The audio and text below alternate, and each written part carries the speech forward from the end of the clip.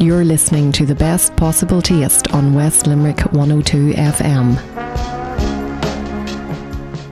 Good evening and welcome to this week's Best Possible Taste. My name is Mark Murphy. I'm from Dingle Cookery School and I'm presenting the show for your usual host, Sharon Noonan.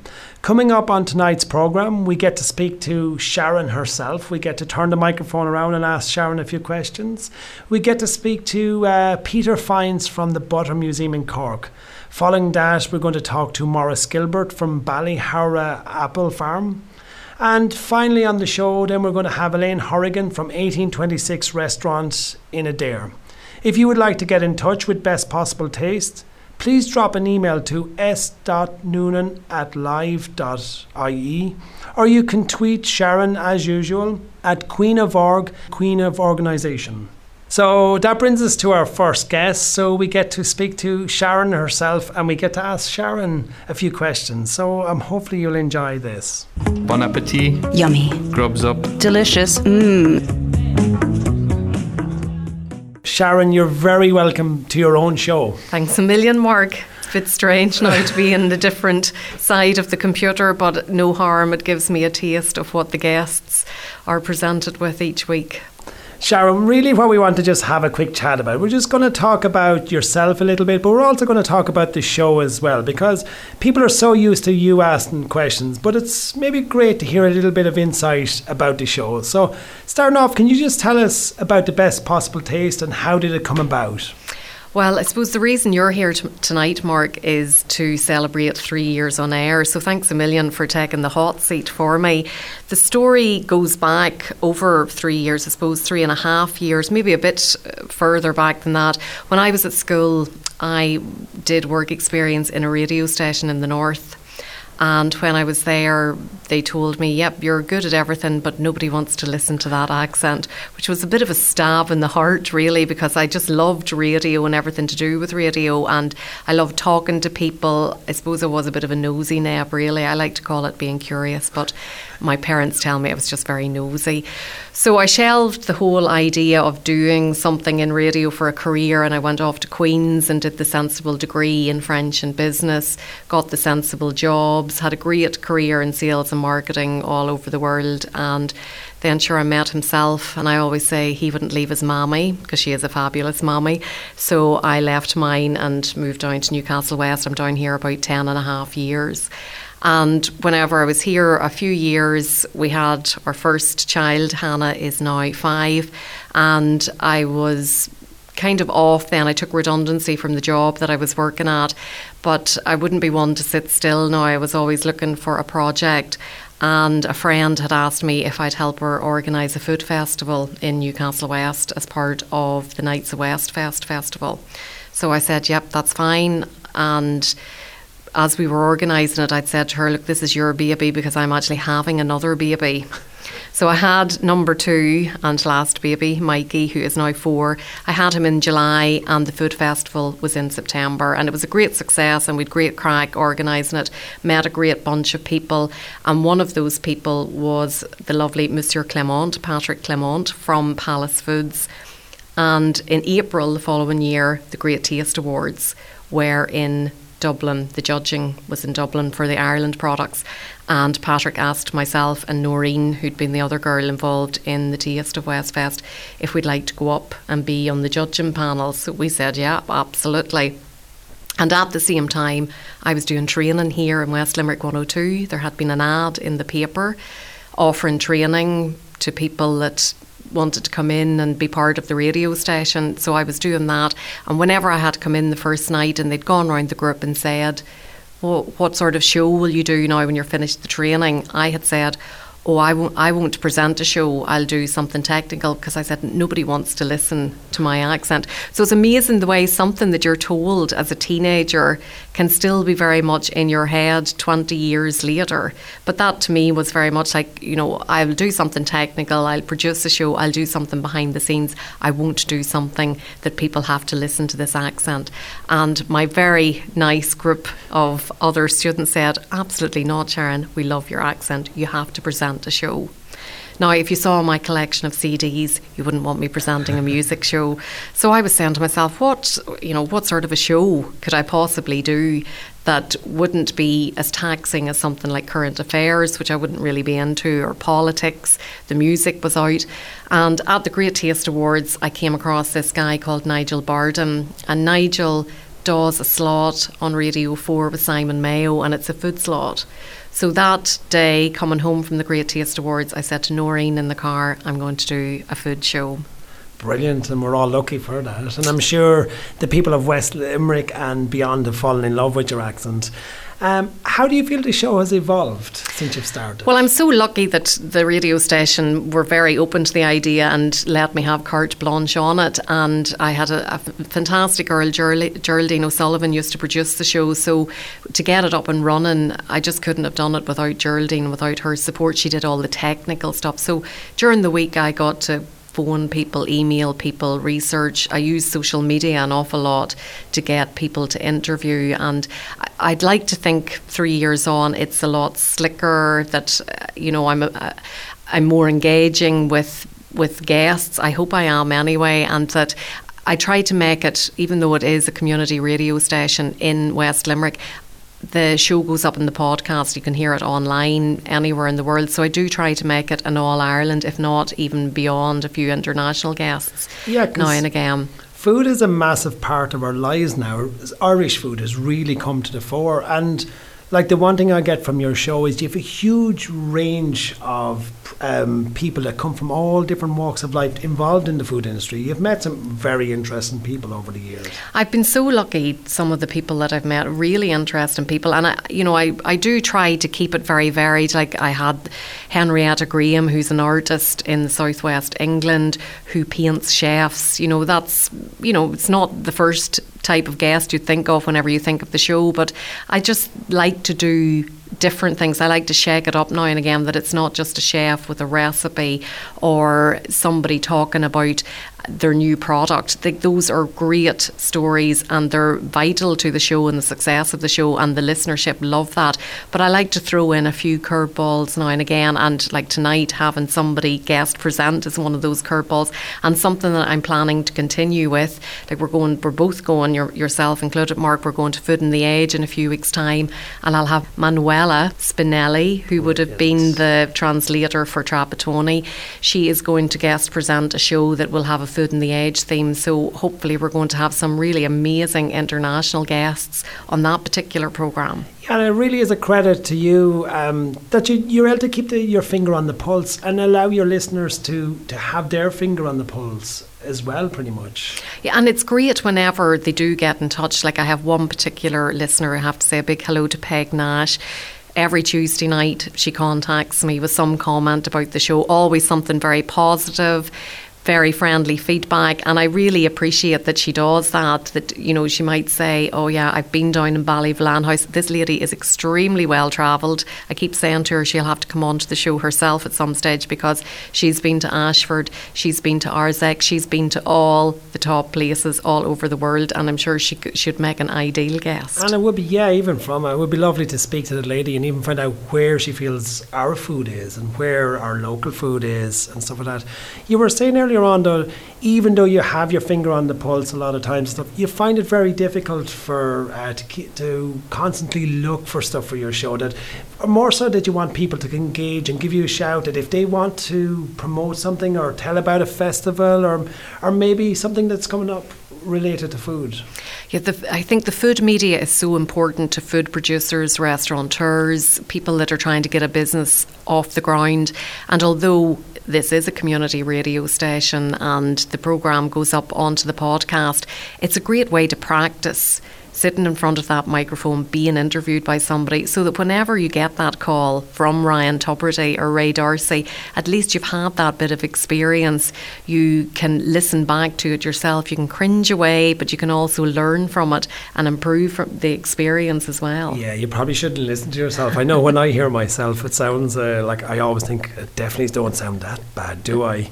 Do you ever, because your accent is very distinct, do you ever find that you come up to someone in the when you're out and about and go, oh, you're that lady from the radio? That is so bizarre that you ask me that. I'd say I've been recognised once because of my voice, and it was a very kind of, I turned into a bit of a girly girl moment. I was in the library and I was asking the librarian about a particular book, and a fellow librarian came over and said, I recognise that accent. Do you present the food drink show on West Limerick 102? And I was like, oh my God. Well, that's brilliant. I'm sure there's loads out there who have never said it to you.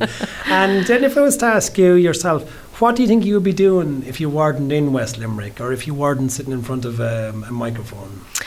Well, I probably would still be in the sales and marketing arena. Whenever I was in Belfast, whenever I met Michael, my husband, I was working in Queen's University there, and I was in business outreach to trying to get businesses to come into the university to use the resources there.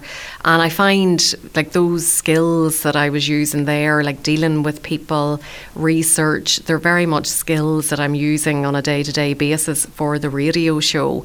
And, you know, I feel that I have a great opportunity to sell what's great about Ireland in the food and drink industry, be it that new product that has just won a Blás na Éireann award, or be it that new restaurant that has opened up in Limerick.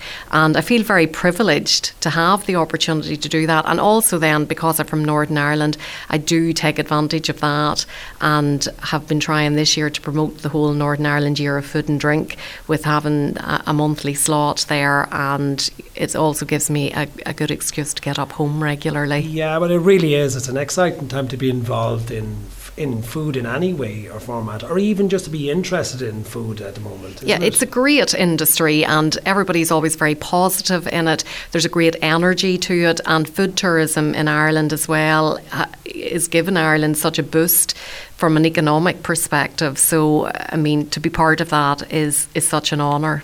Well, it's great for your listeners to finally get a chance to listen to you being interviewed, Sharon.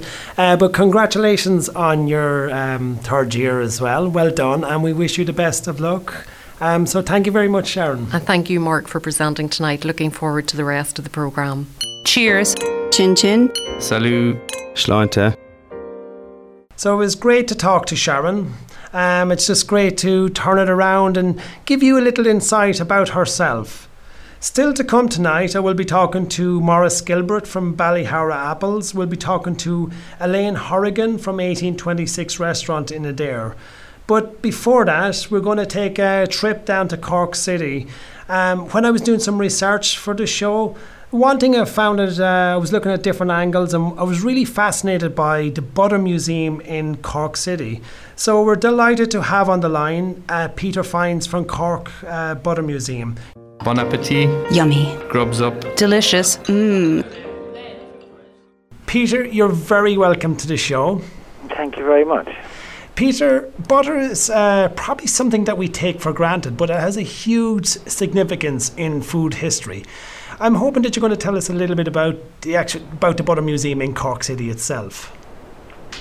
Yeah, well, the Butter Museum was established, well, actually exactly 20 years ago next year, beside the site of what was the old butter market in Cork, which really ran from about 1769 to 1924, which was actually the largest butter market in the world, which tells you how important butter was in Ireland and in the Irish economy. That a provincial Irish town, which Cork was basically, would have the largest market in the world. Wow. And why do you think that is? Why? Basically climate. I mean, it's, you know, Ireland has this exceptionally mild weather, which makes it perfect grass growing country, which means it's cattle country, which basically means it's going to be, beef, but beef is less important before refrigeration, that kind of thing. So it really becomes very much a dairy world, basically grass-based food, and especially dairy. Okay. So if we go back to the 1700s, during the butter exchange, where was it exported to? And it was the exchange, as I say, was 1769 to 80, so roughly 140 years. So different places. In its early days, a lot of it went actually to the West Indies and to North America, but especially the West Indies across the Atlantic. Also went down to Portugal, and then from Portugal across to Brazil. And then later on in the 19th century, as the American market fell off and the West Indies market fell off, the UK became much more important. So slowly you get that shift from, let's say, the long distance trade to England especially, because obviously they can never feed themselves. And when we look at the long distance trade, how long are we talking about, or how did our butter last that length? Good question. Well, the butter they're talking about back in that stage is not really like what we regard as being butter, in the sense it would have been made from, like modern butter, modern Irish butter, and it was made from sweet cream that hasn't gone sour, whereas traditionally butter would have been made from cream that has gone sour. There's a 18th century account, Arthur Young actually talking about letting the cream rise and then letting go just putting it off the milk like leather. So it would be sour cream first, and then much more salt would be added. And again, modern butter would have about 2% salt in it, and that's really for flavour. But back in the 18th century and the 19th century, much more salt is added as a preservative. So you would be talking maybe an ounce to the pound, wow, which is like 14% salt. So it would be a much different product to what we are, much stronger too. Nonetheless, people liked it. There's no doubt about that. And how was it transported? Was it in special barrels or? Yeah, the long distance trade would have been. It was the farmers would have made it by hand. Obviously, this is before the days of the creamery, and then brought into the city. And then for the long distance trade, it seems it was rebarreled into oak barrels, and then sent across a long distance to, as I say, North America and the West Indies. There's still something of mystery as to how it managed to get that far and still be edible, but clearly it did, though. Yeah, because it obviously built up a reputation as well. Oh yeah, I mean, there's accounts of New York traders saying that they kept their Irish butter for their best friends because it was the best. Wow, that's incredible. And then the butter from around that period, was it from all of Munster? Or it seems to be, funny enough, not so much Limerick, but more Kerry, Cork, West Cork mainly. It seems to be from that period. Limerick seems to emerge, although Limerick had its own butter market, I think, in Brewery as well. But it's really in the creamery period later on in the 20th century that Limerick begins to predominate. But the evidence suggests that the 19th century butter was coming from Kerry and Cork. Wow, it's quite fascinating.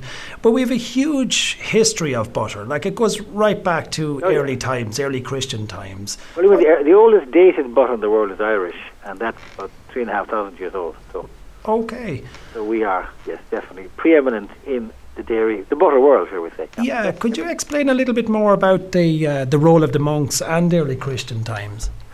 Well, it's not so much the monks, but I mean, if you go back to that world, you're talking about a world where the food range is much narrower. If you think of most of what we eat today, like things like tomatoes, potatoes, all the fruits we take for granted, they didn't exist. So you are talking about a much narrower world, a much narrower food world. And in that world, obviously, dairy produce becomes much more important because obviously it's a much more narrow food range. And within that dairy range, butter becomes important because butter, I mean, milk is great, but milk doesn't keep. But if you make butter and you even do it half well, it will keep, and that's terribly important for the winter, for getting food over the winter. And that's what makes butter so important in that culture. It's also, of course, a very high status food. I mean, it takes a lot of milk to make butter. Yeah. And if you go back to that period, obviously the yields from the cow is much smaller than we'd expect these days. So clearly it's much more high status food. And are we looking at different cows back then, a different breed? We would be, yeah. The early breeds seem to be in variations or relations to the Kerry and Dexters. That's certainly the Kerrys anyway. From the early breeds, it's really much more recently that you get, as you know, probably get the Frisians coming in the 50s. So it is a different cow. Okay. And you spoke a few minutes ago, Peter, about butter being 3,500 years old, but I think you have in the museum, you have some bog butter, is that? Yeah, that's the bog. We have bog butter, which is 1,000 years. It's actually the National Museum's bog butter, but we have it on loan, which is, yes, that's about 1,000 years old. So in terms of bog butter, it's quite impressive, but it's not the oldest, not by a long chalk, no. And I believe a lot of bog butters was, when it's discovered, sometimes it was discovered with maybe a chieftain of the clan or something like that, for food to bring on to their afterlife. Is that? It's not clear. There's lots of theories of why bog butter was buried. I mean, It can be a simple thing like storage and they forgot about it, or it could be something like that, the bog shifted and it was lost. Okay. But there is some current thinking that it is something that not so much afterlife, but to do with like an early Irish tradition when a man became a chieftain or a king, his coronation was understood as a kind of a wedding to the land. So then, as part of the wedding gift, you bury butter. You bury high-value goods in the land. And some people think that that's what bog butter is there for, that it is part of a coronation ritual. Okay, and not just a food thing. Probably when anyone talks about bog butter, the one thing that they always come up is like, have you ever tasted it, or have you ever been tempted to taste it? I haven't. There's a group made, some Danish people made, it's on the web someplace, they're called the Butter Vikings, made some bog butter in Ballymaloe a few years ago. Okay. I didn't taste it. Yeah, it should be interesting. Like, it'd be interesting to see what way it has been preserved and stuff. But if we were to look at the Butter Museum and just tell us a little bit about what would I expect when I go there? Like, what's... Yeah, the museum, well, as I said, it's in a location just beside the old butter market in Shandon. And really, it's a small museum, but it's really more an introduction because this is obviously a vast area, the whole history of butter and dairying in Ireland. But essentially, there's a video which really tells the story of the transformation of the butter and dairy industry in general in Ireland from, let's say, the 1960s to the 1980s, from basically the old days of the small creameries to like the global industry that it is now. And then we have quite a good selection of objects from, the traditional butter making, the folklore, the skimmers, the churns, that sort of brilliant and creamy. And then there's another room that deals with, again, the emergence of cork in the food trade in general, actually. Okay. The butter trade. Wow. The bog butter. Sounds so interesting. It really does. People from Limerick, anyway. What? Yeah, and who is your most of your clientele? Like, is it overseas? It is mainly overseas. Yeah, about 80% of our visitors are overseas. About 15% American, about the same UK, German, French, Italian, mainly. Wow, it's probably because we just take it for granted. We don't see the significance of butter itself that's been in our history, but it's huge. It's massive. It is, yeah. It is very important. And it is very important. And in your own opinion, when would you feel that was the best era for butter, or is it now? Best era for butter? Yeah, sort of the best era. I think it's now, actually. I suppose I would say that, but I think it's now. I mean, people not so much butter, but dairying in general, people begin to understand much more the science of butter making and what is inside in butter, what is inside in butter that is actually good for people. It went through a bad phase in the 70s with these anxiety about saturated fats, but that seems to be overcome. Not that I'm a scientist, but nonetheless, I think the science is catching up with what people generally understood. That butter is actually good for you. Yeah, moderation, like anything else. And the flavour is unbelievable. Exactly. And I'm sure we can be biased when we say, but we do have some of the best butter in the world. It's no doubt about it. I mean, Americans particularly come in to always say that they just visitors to the country they're quite taken aback by how good the butter is in Ireland. But that's because it's grass fed. That's what makes the difference. Brilliant. Yeah, it definitely is, and it's the colour of it as well. Yeah, well, that's Paratine. Peter, if we were to just tell our listeners, if you just sort of give us details of the museum itself, like what is the opening times and where would we find more information? Yeah, we're winding down now. From November to February inclusive, we're only open the weekends, Saturdays and Sundays. But normally the season we're open like 7 days a week from March to October inclusive. We also do butter making demonstrations regularly, actually. But that check the website. We have a website. And your website is? Well, it's www.corkbutter.museum. We have a .museum website. Brilliant. Okay. You'll find it. Thanks very much, Peter. It's fascinating and I can't wait to visit. Thank you very much. Take care. Bye-bye. You're listening to the best possible taste on West Limerick 102 FM.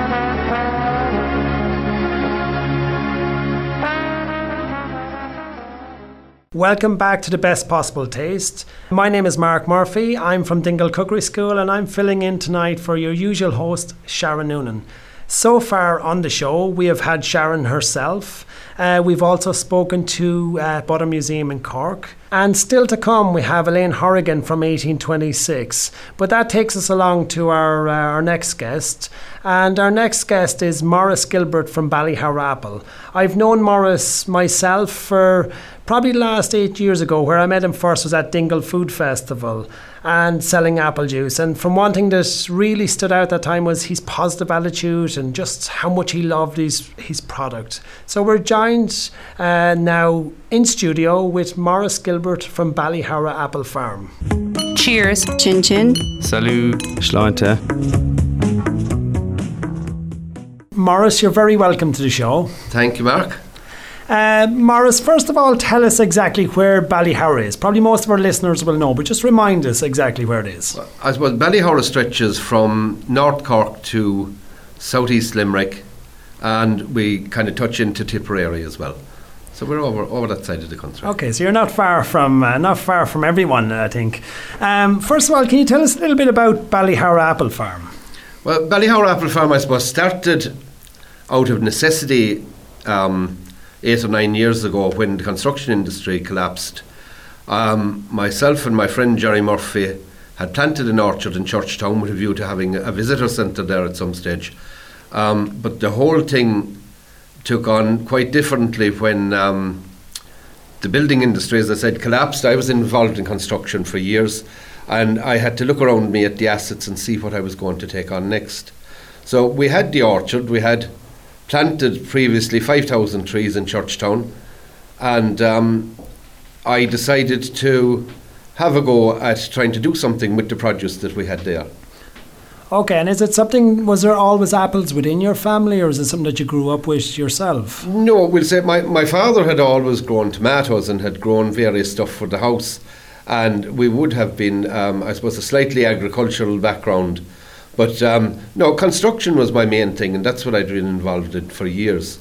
But I returned from 10 years in London in 1994, and in 1998 I met Jerry, and we started developing a lot of rural development, I suppose, in Churchtown in North Cork.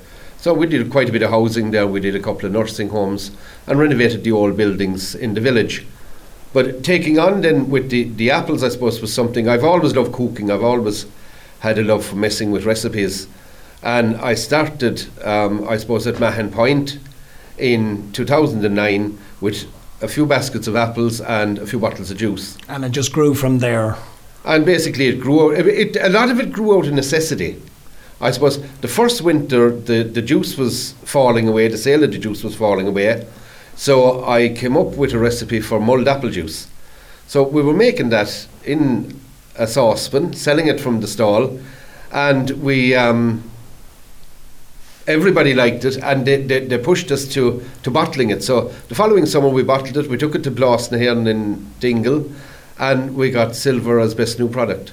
Brilliant. That's fantastic. It really is. And I believe as well that you've moved some of your orchard. You've taken up and moved it somewhere else. Is that correct? We did. Well, I'm living in Kilfinnan, so Kilfinnan is the basis for our whole operation at the moment.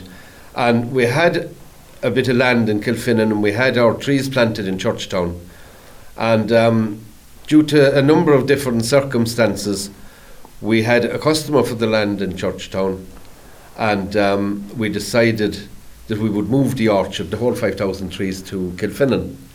So it was a bit of a crazy move, I suppose. But I had it worked out, and I reckoned if we had a 40% success rate that we'd be doing well rather than planting a new orchard. And the way things worked out, after a lot of hard work, we actually ended up with a 95% success rate. Wow, that's incredible. And what type of apples do you have, or do you have a huge selection of apples? The varieties we would have, I suppose, are mainly Dutch varieties. We would have things like Seaval, Delinco, Colina, and varieties. They're Dutch varieties. They would be juicy apples, because mainly, I suppose, juice is our main thing. Yeah. But we've always had I've always had this leaning towards healthy products. So, following on the mulled apple juice, we did an apple beetroot, which is a very good detox, but should always be blended with a juice that's high in vitamin C. So therefore, we came up with our apple beetroot. We followed that on then with an apple parsnip. We do one at the moment with apple green tea, black pepper and spices. that we call Hot Frisky. We got in the top 100 products in London with that at the IFE, an international food exhibition, and there was 5,000 products from 55 countries. That's incredible, and I would imagine that you have to keep coming up with sort of, eventually every now and then you have to come up with new products. It's sort of the customer to give them another option as well, but also to keep your name out there. Well, I suppose so, but I don't know where these ideas come from, but there's somebody up there throwing them down at me anyway. But no, we've had very, very good success with our product range. We have a huge product range. For a small company, we have a very big product range. And, you know, all of the products that we've tried and put into the market, they've all done reasonably well for us.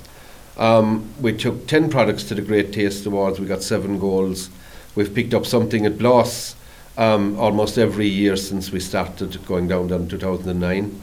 And you know, things are going in the right direction. And that's brilliant, because it is a lot of hard work. A small business is a lot of hard work because you're involved in the production, you're involved in the sales.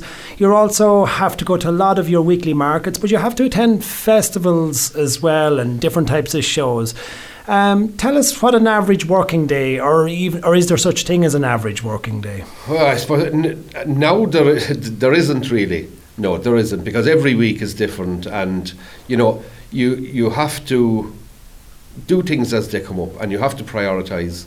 And that's basically what I do, is I sit down at the start of the week and I prioritise what I have to do for the week, and I try to get to those things. You're not going to get to everything, but I'm lucky. I'm in a good position at the moment. For a good number of years I was working alone, but now I've in the last year and a half, I suppose, we've decided to commercialise the whole operation. We did the Food Academy with SuperValu, and this year we've just completed the Advanced Food Academy. That has made a huge difference, just because we're now in over 100 SuperValus. Brilliant. That's fantastic. When we took the decision to commercialise, I hired Donor Raftery with me, and Donor does a lot of the sales and a lot of the deliveries, and he's kind of the face or the interface with the SuperValus at the moment, while I stay at the research, development and the production myself. And we also see you sometimes at different festivals, and we do see you at expos and stuff like that. And the one thing that probably stands out is you're just how much of a good salesman you are yourself. You just love dealing with the public. So it's very important of that part as well, wouldn't you agree? Well, it is. You know, you have to, the first thing you have to do, I think, is you have to get your product out there. If people, especially with our stuff, like, you know, mulled apple juice, apple, beetroot apple with green tea, you know, people look at these and they say, you know, what is it? So the first thing you have to do, you have to get them to taste it. And after they taste it, obviously you have to try and get them to buy it. So you have to have a knowledge of the product yourself. And you have to be able to interact with people. And I found this of huge benefit to particularly my 2 younger children, who have done a share of the markets with me over the last few years. Yeah, and it becomes a genuine love of the product. It's very obvious to see when someone approaches your stall. Oh yeah, well, like, you have to, because you know, if you don't like the product, if it's just selling something, you know, it's not the same as if you're selling your own product. It's part of yourself. It's something we've developed over the last 8 or 9 years, you know, and it's something that's very dear to us. And you spoke a few minutes ago about winning Bloss and Heron and the Great Food Taste Awards. How important are these to you, or maybe do they give you recognition, or what is it? Well, they're hugely important, I suppose. The first award we got at Bloss, you know, I didn't know where I was going or what I was doing with this stuff, and it was all very much a learning process and playing it by ear. And we got 2 silvers in 2010. We got 1 for a salad dressing, and we got 1 as best new product for our mulled apple juice. And it was hugely important to us because it gave us the confidence to go forward. And I think confidence is a huge thing. And the likes of Cork County Council, they took us to several events abroad. And it's the confidence you gain from awards and the confidence you gain from going to these international exhibitions and having your product recognised internationally. It's a huge benefit. Yeah, and it's a credit then to your staff and all your hard work as well. It really brings that all back home. You do go to a lot of weekly markets. Like people would expect to see you. Where would we see you? We'd see you at Mahon Point? Well, Mahon Point, I suppose, is the main one that we have continued with all the time. We have been in and out of various other ones in both Limerick and Cork. We're running our own market down Kilfinnan on the first Fridays. We started it as a twilight market that we would do it in the evenings, but for the winter now we're going to do it as a daily market as well. So on every first Friday we'll be at our own premises, which is the former Shannon Development site in Kilfinnan. In Kilfinnan, and that's a market. When did you say that was again? That is on the first Friday of every month. First Friday, and from what times? Well, from 10 o'clock in the morning until about 4 o'clock in the afternoon. And we should expect to find a few more food producers there, is that? We have a few more food producers, and we also have a good number of craft producers. There's a hub, what we're trying to do in Kilfinnan is we're trying to have it as a hub for craft and food activity. And like Kilfinnan, I suppose, has come on leaps and bounds in the last couple of years. And I think there's a lot of credit due to a few people like ourselves and a few food producers around the place. But there's also a lot of credit due to a couple of people who have started up the local Kyotis group there. And like, they are only going 12 months, they have over 100 students, but it's bringing people into the village to learn the music, and it's pulling people in to listen to the music. That's brilliant. It really is a community project. So Maurice, just to finish up, can you just remind our listeners or tell us exactly where we'd find more details about your stuff? Just give us your website, please. Well, I suppose ballyhowrapplefarm.com, we'll get a good bit of information. We're in Kilfinnan, and we're doing various tastings then around the country in super values as well. Brilliant. Well, it's fabulous to talk to you, Maurice. Thanks very much, and we wish you the best of luck. Thanks, Mark. Thank you. You're listening to the best possible taste on West Limerick 102 FM.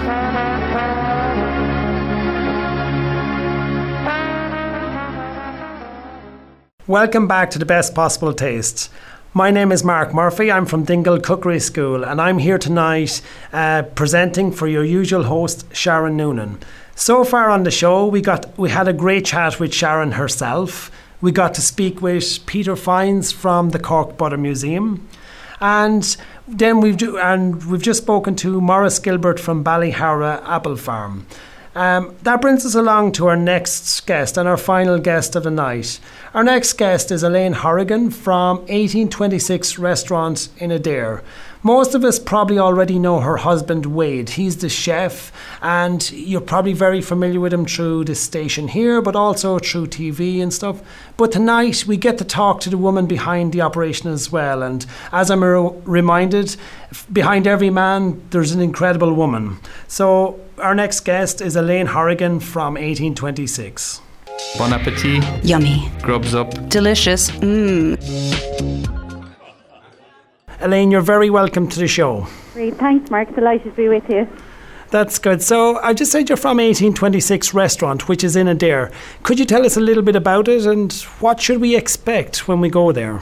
Sure, we opened 3 years ago and we're located on the main street in Adare in one of the thatched cottages. I suppose what we'd like to think anyway when people come here, that they would experience really great food in a friendly, attentive atmosphere with friendly service and great food basically, and that they would leave wanting to come back. Brilliant. And like there's yourself and Wade, your husband Wade, involved in the project. Now we know that Wade is the chef, he's behind it, but you're front of house, so can you just explain to us a little bit about what your role is, what front of house really means? Sure, as Wade says, he cooks and I do everything else. But which is true. But I suppose front of house looks after everything from the beginning of my journey with the customer, from the time they book to the time they arrive and have their meal. So preparing the restaurant for service, confirming bookings, then during service looking after the customer and making sure that they have everything they need, and saying goodbye to them and hopefully seeing them again, that's kind of it in a nutshell.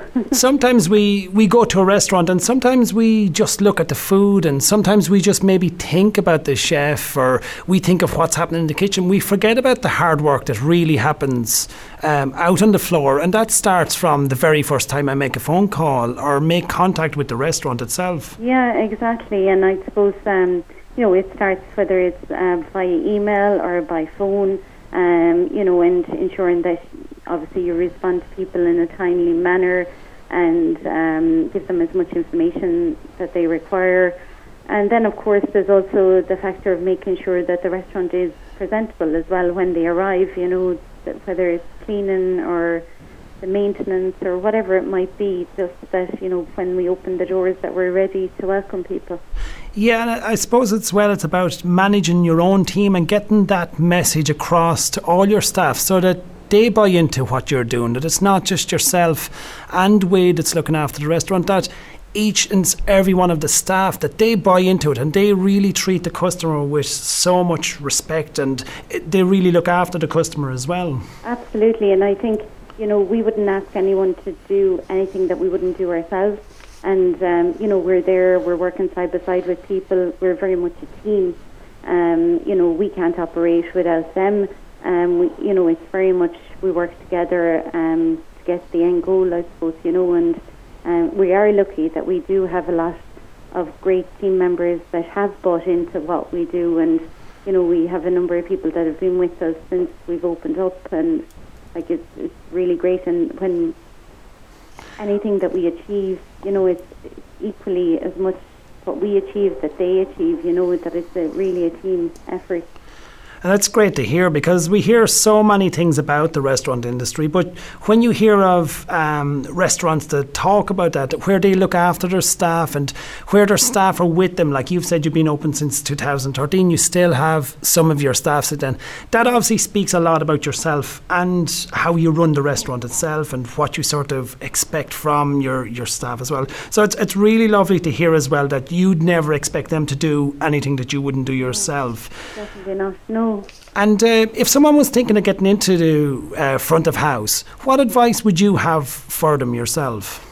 Well, I would say it is a great industry. It is hard work, but it's rewarding also. When you see people enjoy the fruits of your labours, there's nothing better than that feeling. Or if you, at the end of the evening, and you've had a brilliant service and everything's just gone the way you wanted it, you can't beat that buzz or that feeling. And also, I would say, from my own point of view, I suppose the big attraction for me for this industry is the ease of travel in the world with it. It's very easy to work abroad. Yeah, because you yourself, you've worked abroad before you've come back to County Limerick, isn't that correct? Yeah, I would have worked in Germany for a number of years, in Australia and in the States as well. And I think that's really a very positive thing about the industry, because it's worldwide, and you can go anywhere with it. Yeah, and I suppose from that as well, since you've worked long, you've probably brought back a lot that you've applied to your own restaurant, and the way you even look at things maybe differently and so on. Yeah, definitely. Those experiences I've had, definitely have stayed with me. I would say from when I worked in Germany, attention to detail was so important, and that's something that is instilled in me. It's what I do, and it's what I expect everyone else to do as well. And that really helps. And I suppose then in America, customer service is so prevalent. Everywhere you go, whether it's have a nice day or whatever it is, but it is so important. And that you take a bit from everywhere you've been. Definitely. Yeah, and how did you become involved initially? Was from a young age, were you very interested in customer service and really working in the hospitality industry? When I was doing my leaving cert, I worked part-time in the Woodlands Hotel in Adair, and I suppose that's probably where it started. I worked part-time there, and then I went on to study hotel management, and it progressed from there. It wasn't something that I always wanted to do, but it kind of evolved. Brilliant. Well, we're probably, everyone else is probably glad that you have made that decision. How do you feel that it has changed since you've started, even before 1826? But how do you feel that the restaurant industry has changed? Well, I think it's changed for the better. Definitely, I think. Our tastes in food have developed, overall. We have a lot more influences from around the world, different types of cuisine. We're more knowledgeable, definitely. The average person is more knowledgeable about food and the ingredients that are available in supermarkets these days than even 20 years ago is so much different. And so people's knowledge, the customers' knowledge has changed. I suppose from the personnel side or from the work side, in the past, I suppose it would have been very kind of maybe stuffy service in some restaurants, in that it would have been very serious. You would have called your boss Mr. or Mrs. Whereas now everyone would very much be on first name terms, and it wouldn't be as stuffy, which I think is good, because sometimes that can intimidate people, or Yeah, and I would imagine that as we've travelled more now, and as you said, like, we eat out more, a little bit more and stuff, so it probably gives them higher expectations, but it also probably gives you a chance where you can set the bar higher, because you know that they appreciate high standards and so on. Exactly, and even in the restaurant here, we would source a lot for food locally and everything, and people appreciate that. Whereas maybe in the past we might have been price driven rather than quality driven, whereas I think people appreciate quality now as well.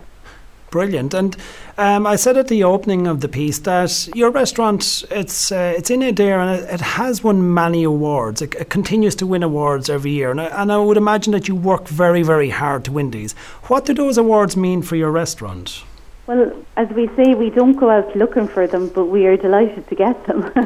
They definitely help, and they help create exposure for the restaurant, whether it's national or locally, and they help with the business. They help also for attracting people to work in the restaurant. I think also is important, not only from the customer point of view.